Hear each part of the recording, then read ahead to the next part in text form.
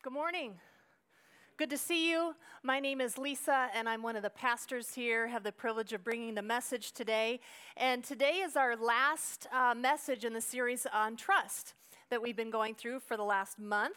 And we have talked about trusting God in fear, trusting God in disappointments, trusting God when we're in a discerning process, a decision-making process. And, I know there's way more to learn about trusting God in various circumstances of our lives. But what I want to land on today is to remind us where trust is built. I read a quote this week that said, "When chaos comes, we do not rise to the occasion, but we fall to our level of training." Do you agree with that? When chaos comes, we do not rise to the occasion, but we fall to our level of training. Now, I would argue, in chaos or not, our lives reflect our training. Our lives reflect how we order and arrange our priorities, our spiritual habits, our practices, if you will. All of those things influence how we show up in the world, and it influences how we follow Jesus. So when it comes to trust, what's essential training? What's essential to our formation? Well, today I want to look at a very fun story, I think it's fun, in the Old Testament. And just to let you know, I was inspired of this story in my reading of a book this past January. And the book is called, get this, Praying Like Monks, Living Like Fools. And I read that, I'm like, it had me at hello. So I have enjoyed the book, and this week decided, you know what, I love this story. We're going to make it our message for Sunday. So the story reflects around the life of King David. And he was a man who was well known to be one who trusts in the Lord. And let's just think about his life for a sec before he took the throne. So he grew up as a shepherd boy, which means he spent a lot of time in the fields, spent a lot of time with God alone. He was anointed as a king as a young boy. Any young men in here, would you like to be anointed to be a king? When you were like, I don't know, I should have studied that. How old was he? Anybody know when he was anointed? Maybe 8? So he was anointed as a young kid, and it was because his heart set him apart from his brothers. And as a youth, he faced great challenges. In fact, he killed a lion with his bare hands. He killed a giant, you might know that story, named Goliath. And even after he was anointed, he had to wait about 22 years before he assumed the throne. Some of you may be waiting right now for something God has promised you, and David knew all about waiting. And during this period of waiting, it wasn't a cakewalk. In fact, the current king, King Saul, pursued his life, and he tried to kill him out of envy. David found himself hiding in caves. Well, David wasn't just a warrior, but he was also a beautiful musician at heart. He was an artist and a poet. He kind of was like the full package of a man, if you ask me. I mean, the guy had it going on. And he wrote beautiful psalms that we enjoy today. Psalms about trust, psalms that expressed his struggles before the Lord, his times of desperation. Some of you might know this one, but I trust in your unfailing love. My heart rejoices in your salvation. I will sing the Lord's praise, for he has been good to me. So based on his life so far, I think David has a lot to teach us about trust. And I think he has a lot to teach us about the training that goes into his trusting. So our story today is going to begin in 1 Chronicles 15. If you have your Bibles, you can turn there, or your devices, you can turn to 1 Chronicles 15.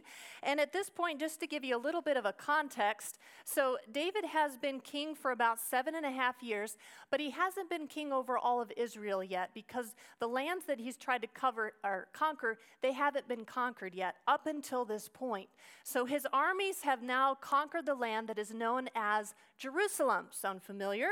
So Jerusalem was set high up on a hill, and at that time it was called the City of David, but it was to be renamed Jerusalem. And so what does this mean for David? This means he finally can do whatever he wants. He can assume his throne over all of Israel after 22 years of waiting. It's finally here. He's king. His enemies have been defeated. All the pieces are coming together, and it's time for him to get busy and establish his throne. So, you wonder, Well, what's he going to do first? If he has the power to do whatever he wants to, if he wants to make a home for himself, a home for God, what does he do first? A king would want to communicate, something that's powerful and give hope to the people for their protection and their prosperity. So what is his first order of business as king over all of Israel? And what does that tell us about trust in God? Well, let's find out. So we begin reading in 1 Chronicles 15, 1 through 4. After David had constructed buildings for himself, that's what he did first. Sounds good. The man needs a place to live. In the city of David, he prepared, get this, a place for the ark of God, and he pitched a tent for it. Then David said, "No one but the Levites may carry the ark of God, because the Lord chose them to carry the ark of the Lord and to minister before him forever." What? So David says, I want to prepare a place for this thing called the ark of the Lord, and guess what? I'm going to pitch a tent for it.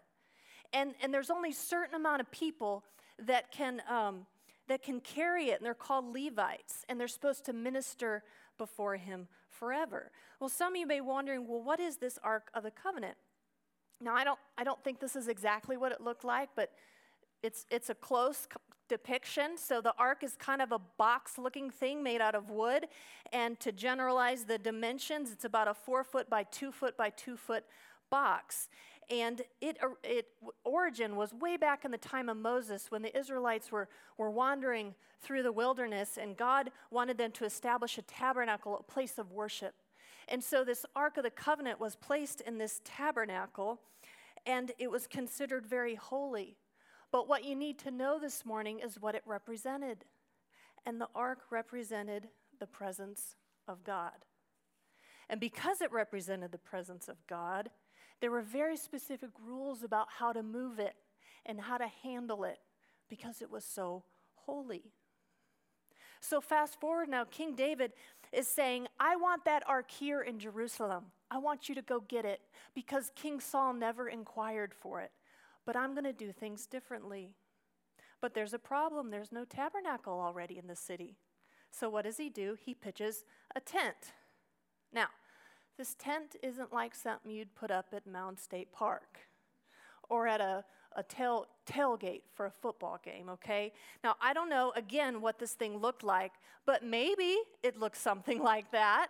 I was like, I got to give him something so our imaginations can help us with this picture. So David pitched this tent, a house, for the Ark of the Covenant. Now, we also talked about who was going to move it, and I said Levites. So Levites were a tribe that were set up to be the priests of God, people that acted on behalf of the Lord. They were mediators, so to speak. So again, I wanted to give you a picture of kind of this crazy thing happening as these priests, these Levites, dressed up in this garb, were carrying this box. Okay, the story just gets a little stranger. So they're supposed to bring this ark up to the hill on top of the city of Jerusalem. That is what David has ordered.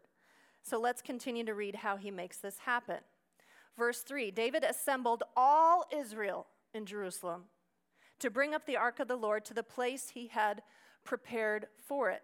And he called together the descendants of Aaron and the Levites. So picture this. David is forming a massive parade. He's forming a massive parade, and not just any parade, but a parade that's very holy, but also one that's going to soon be considered a little undignified. So you may wonder, well, what is in this parade, and who's in this parade, and who are all these people? Well, for the remaining, the next 19 verses, verse 5 through 24, I'm going to spare you reading really hard, complicated names that I can't even pronounce, along with a lot of the details of their instruments. But I'm summarizing with this list, okay, of these verses. We have 862 descendants of Aaron and the Levites, musicians of lyres, harps, and cymbals. Have any of you ever seen a harp in a marching band? I mean, this is something. I don't know how they did that, but they're marching down in this parade with these instruments. You have singers, you have gatekeepers, you have doorkeepers, and you have trumpet players, all forming under David's leadership. And in the list of these people appointed for the task, I love how he gets really specific in verse 22 with the choir director. And I just got to share it with you because it made me laugh. He said, Kenaniah, the head Levite, was in charge of the singing. Why? Well, that was his responsibility because he was skillful at it. Guess David didn't want a parade of bad singers. So he said, Kenaniah, you're my guy. Well, we keep reading, and it says, so David and the elders of Israel and commanders of, get this, units of 1,000. This is huge. This is a big deal. Went to bring up the ark of the covenant of the Lord from the house of Obed-Edom. Let's see, go on to the next one here. Because God had helped the Levites who were carrying the ark of the covenant of the Lord, 7 bulls and 7 rams were sacrificed. So you've got these units of 1,000 people bringing up the ark of the covenant, and they're rejoicing, and there's this huge celebration. And then God says, and because he was helping the Levites carry the ark, and you're wondering, well, why is that a big deal? God's helping them. Here's the thing. David already tried this once. He had already tried bringing the ark up once, and it failed miserably. In fact, somebody died. And David got so scared that he put the ark in someone's home for 3 months. How would you like to be that guy that got the ark in his living room for 3 months? Where would you put it? Well, Obed-Edom was the guy who got it. So they tried it once, and it failed miserably. And so now they're trying it again, and it's actually working, and no one's dying. And so they're very grateful. And so they're sacrificing and making these sacrifices of bulls and rams at the same time. And I want to let you know, this is a slow processional. They would walk like every 6 steps and then a sacrifice. Again, very strange. But this is how their parade was fleshing out. So verse 27. So you're wondering, well, what's David doing? David was clothed in a robe of fine linen. Makes sense. He's the king. He should. As were all the Levites who were carrying the ark, and as were the musicians, and Kenaniah, here we get to hear about him again, who was in charge of the singing of the choirs. David also wore a linen ephod or ephod. Now, something you need to know about this linen ephod, it was part of the priestly garment, and it was kind of an undergarment like an apron. And there's a significance for that, is that David was saying, in essence, I'm wearing this apron. It's a symbol of being ceremonially clean. It's a symbol of serving God, and it enables the priest to hear from God. That's what it symbolized. And he's also wearing this kingly robe. So David is kind of saying with what he is wearing, he is saying, I want to rule the people, but I want to rule the people in a way that helps them connect, get this, to the presence of God, that helps them connect to the voice of God. And so that's why he's wearing what he's wearing. Let's continue to read. So all of Israel brought up the ark of the covenant of the Lord with shouts, with the sounding of ram's horns and trumpets, and of cymbals, and of the playing of lyres and harps. As the ark of the covenant of the Lord was entering the city of David, Michal, daughter of Saul, watched from a window. Note, she is his wife. So the wife is watching from a window. And when she saw King David dancing and celebrating, she despised him in her heart. Now pause. Something's not right here, is it? I mean, you've got a king being honored for now assuming the throne, and his wife isn't near the processional. She's at the house looking through a window and very angry. So you may be wondering, what's happening? Well, like we know, with all marital conflict, there's always more to the story, right?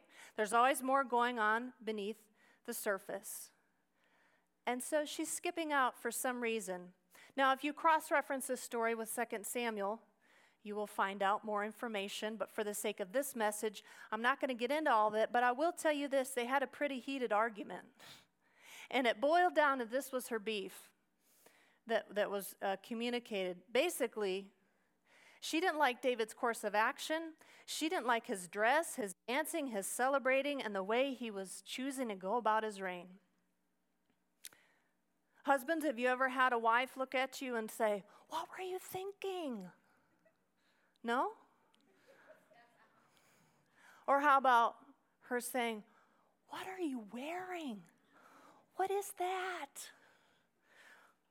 I guess some things don't change, do they? So she didn't like it. But I also want to draw attention to this.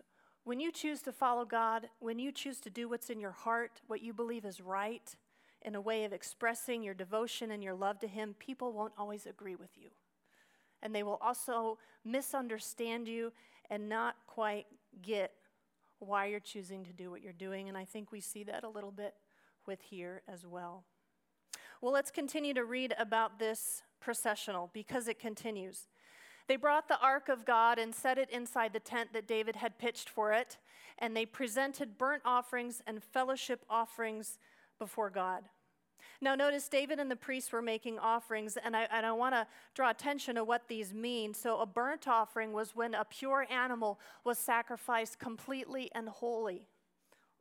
And it symbolized an atonement for sin, like a cleansing for sin. And it also symbolized a total commitment and surrender to God. Beautiful, isn't it? That symbol. And so David and the priests did that, and they also offered fellowship offerings. And what fellowship offerings stood for was a voluntary act of worship and thanksgiving. And it was also included a meal and food. So this is something that David and his priests did for the people. And we continue reading in verse 2 that after David had finished sacrificing the burnt offerings and the fellowship offerings, it said that he blessed them in the name of the Lord. And that he gave him a loaf of bread, a cake of dates, and a cake of raisins to each Israelite man and woman. Isn't that beautiful? So they get to the end of the parade, and then David, he offers these offerings, and then he says, "I bless you, I bless you, I bless you, I bless you in the name of the Lord." And not only that, he fed them. And apparently, a cake of dates and a cake of raisins was really good. Apparently, that was something that delighted them very much. So just when you think that the festivities are over, David continues, and he kind of makes some assignments, and he makes some hires. Check out what he does in verse 4. David appointed some of the Levites to minister before the ark of the Lord, to extol, which means to praise enthusiastically, thank and praise the Lord, the God of Israel. They were to play the lyres and the harps, to sound the cymbals, and were to blow the trumpets regularly before the covenant of God. And it says that day, David first appointed Asaph and his associates to give praise to the Lord.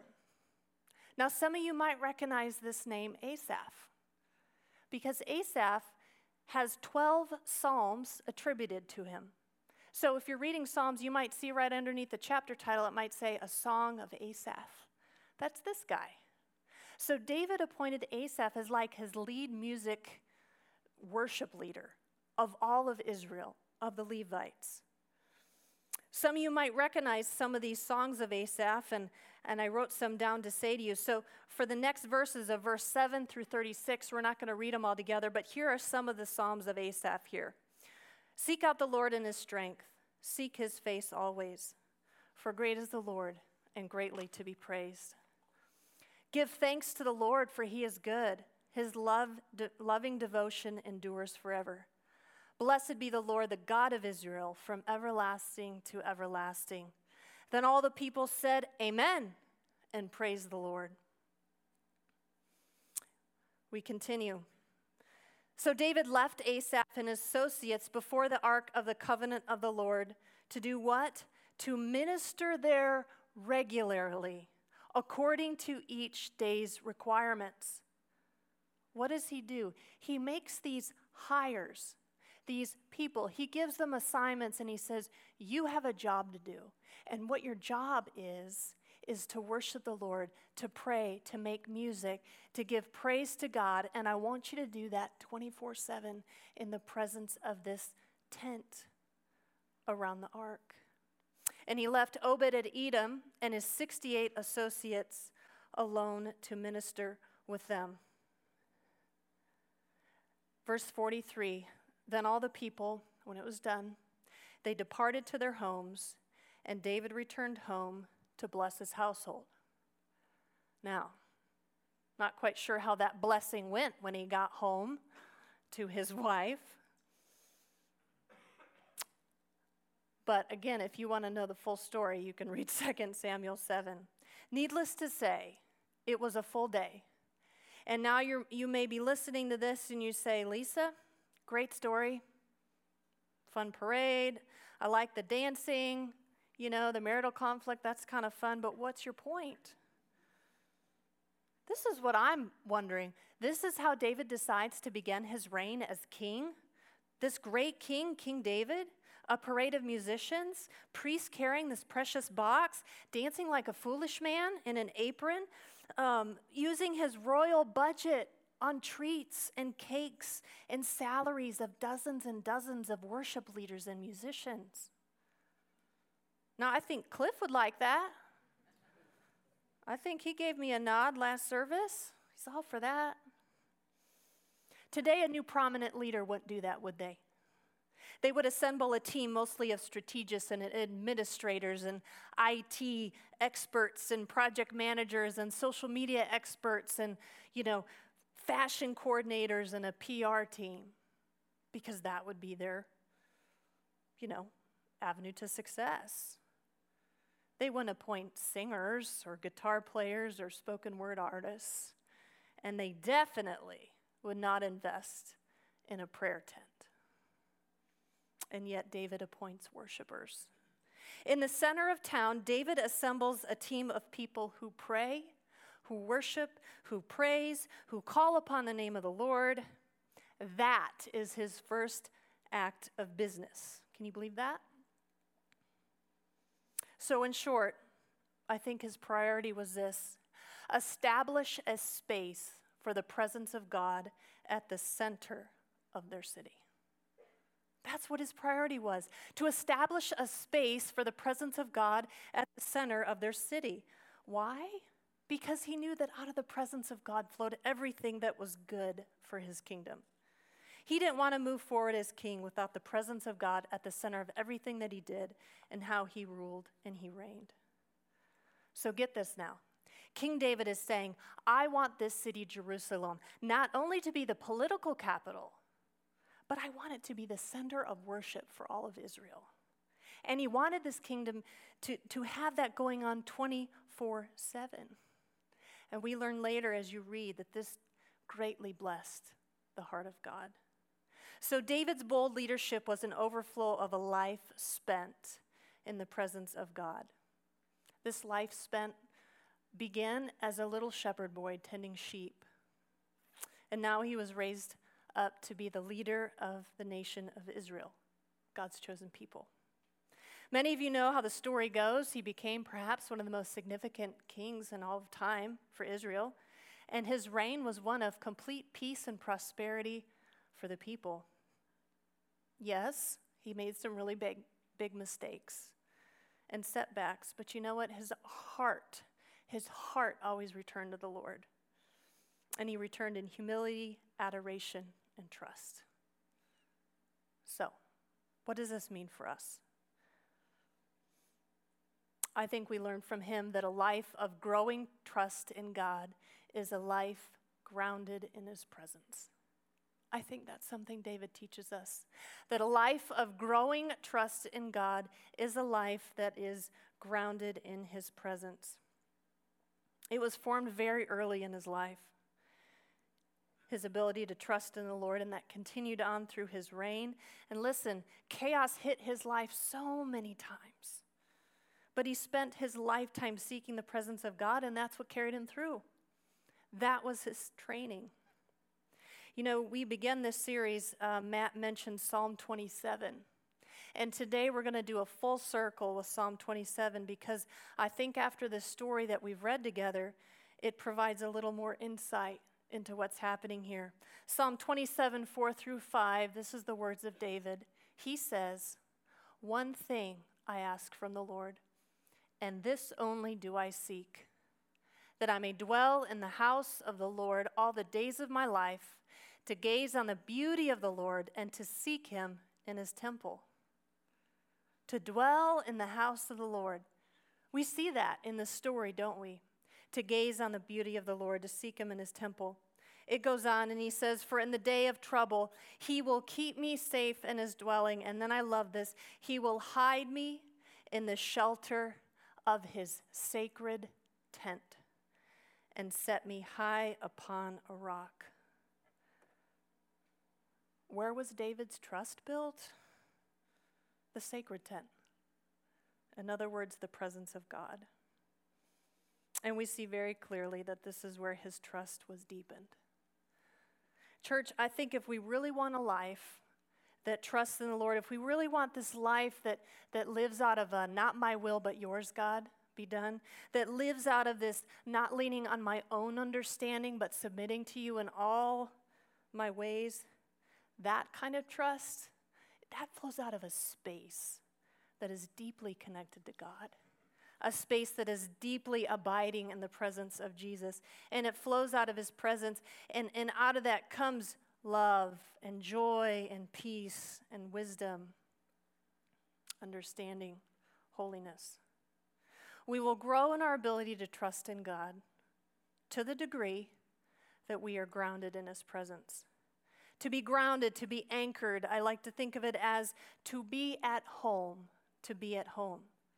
Now, a word about presence. Some of you might be sitting there and saying, "Lisa, I mean, Jesus said he's always with us, so aren't we always in his presence?" Yes, that is true, and that's a good question. But let me ask you this.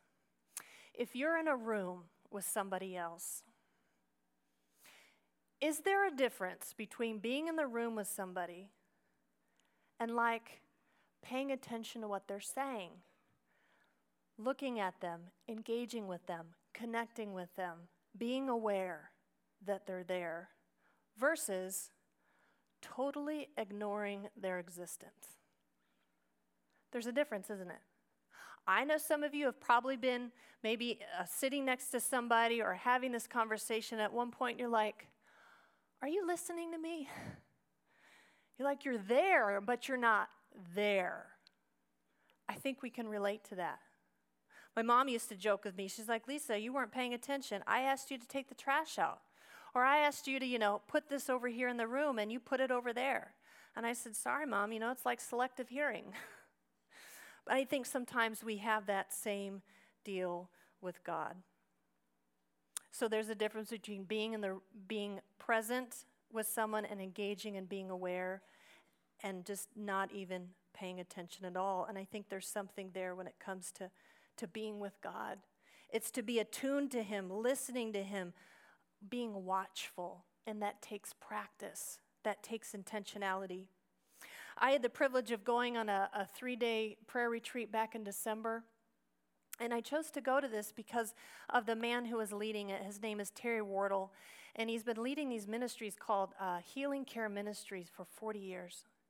And I've had the privilege to sit under his teaching a few other times before. And so when I found out about this, I'm like, I'm there. Why did I want to go there? Because I saw that this man had lived a lifetime of seeking after the presence of God. And his life, when you were around him, his presence reflected that. I mean, have you ever been around somebody and you're like, man, they spend a lot of time with God. There's just something about their presence that exudes this deep love and this peace. It's almost like they have this extra antenna or something to heaven, like their ability to hear from God, their ability to see you, that sometimes makes you feel self-conscious, but also known and seen at the same time. It was kind of like this guy. And you know what? He was an ordinary man. who lived an extraordinary life of being in the presence of God. And you know what? It's funny because this seminar was so simple. It was probably the most stripped down, basic, non-flashy seminar I'd ever been to. And I'd sit in that church basement and I'd sit in that folding chair all over again for 3 days. Why? Because I encountered the tangible presence of God for those 3 days. And it was this man and his team that God used to be able to do that. And I won't forget, he had this quote that I held on to. He said, "Learn to cherish anything in your life that helps you lean into the presence of Jesus, even if it's painful." And what he said carried a lot of weight because he had just shared with us a deep struggle in his life with his health. And I'm like, you're learning to cherish God through that? But I think he's right. To learn to cherish, to lean into the presence of Jesus, anything that helps us do that, even if it's painful. Dallas Willard has a quote that I appreciate. He says this: "Arrange your life so that you are experiencing deep contentment, joy, and confidence in your everyday life with God." It's a choice.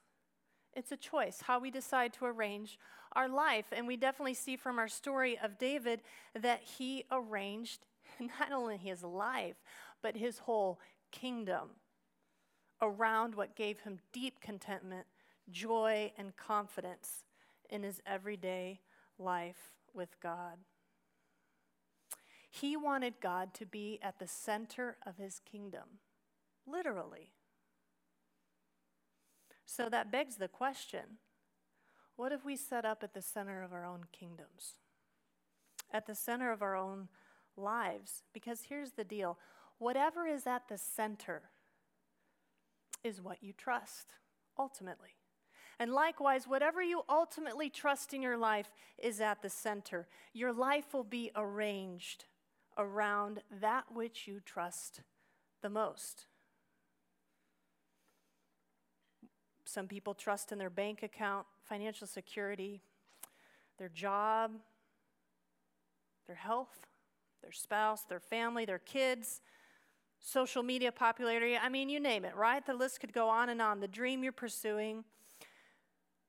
Whatever you're trusting in is kind of what you rise and fall on throughout the day. It's what gives you life. It's what gives you joy. It's what you think about when you're and quiet and at peace. It's what rises to the surface. It's what has your attention most of the time.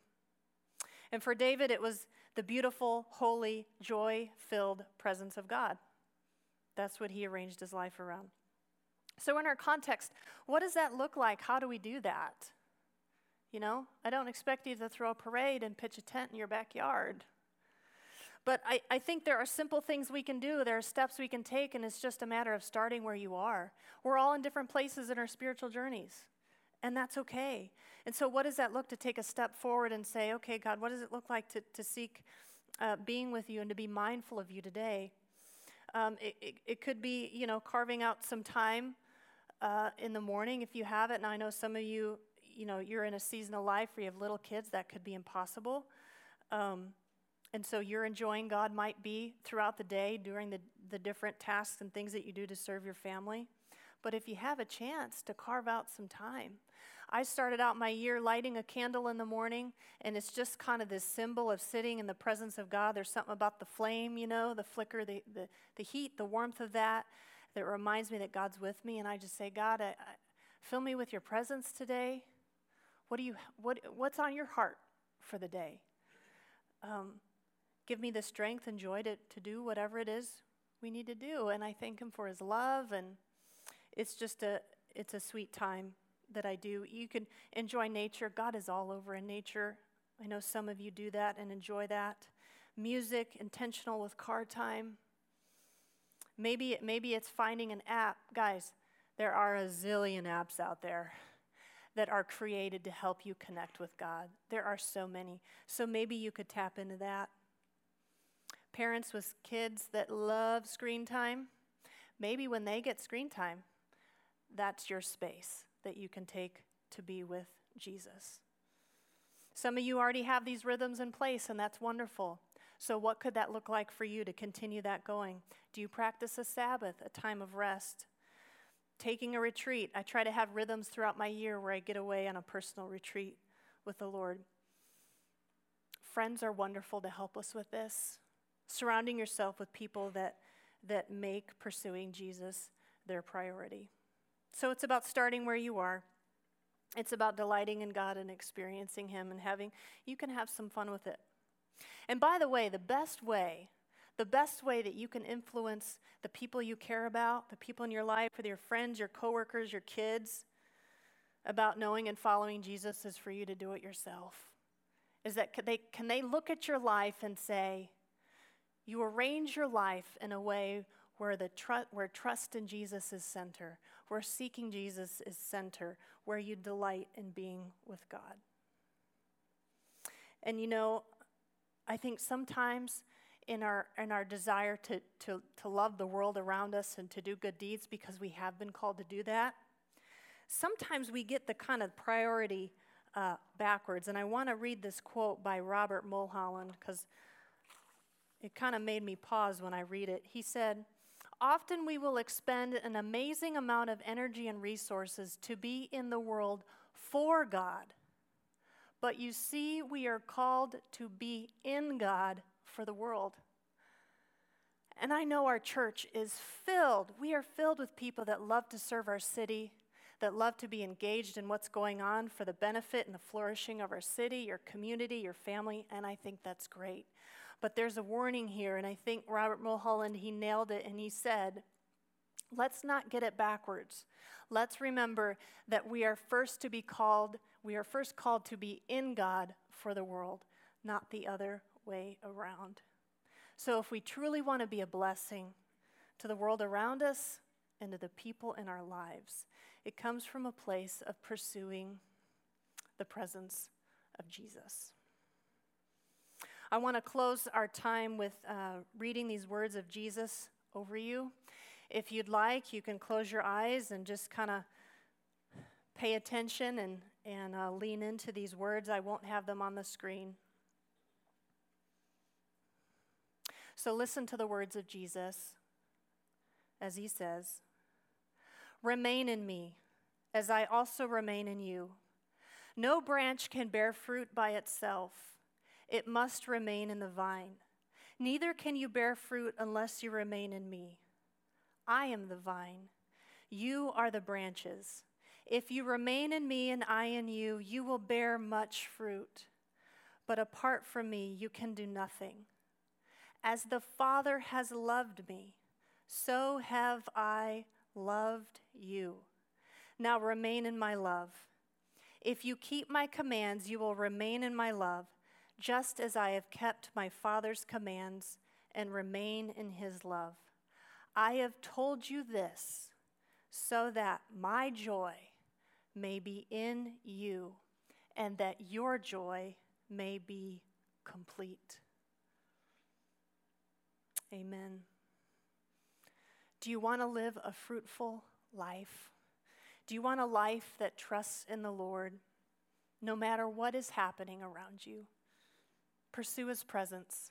Enjoy him and make him the center of all that you do and all that you are.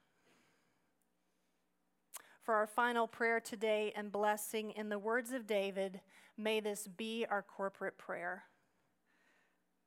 One thing we ask from the Lord, and this only do we seek, that we may dwell in your presence all the days of our life, to gaze upon your beauty, and to seek you with our whole heart. Amen. Go in the peace and the joy of Jesus today.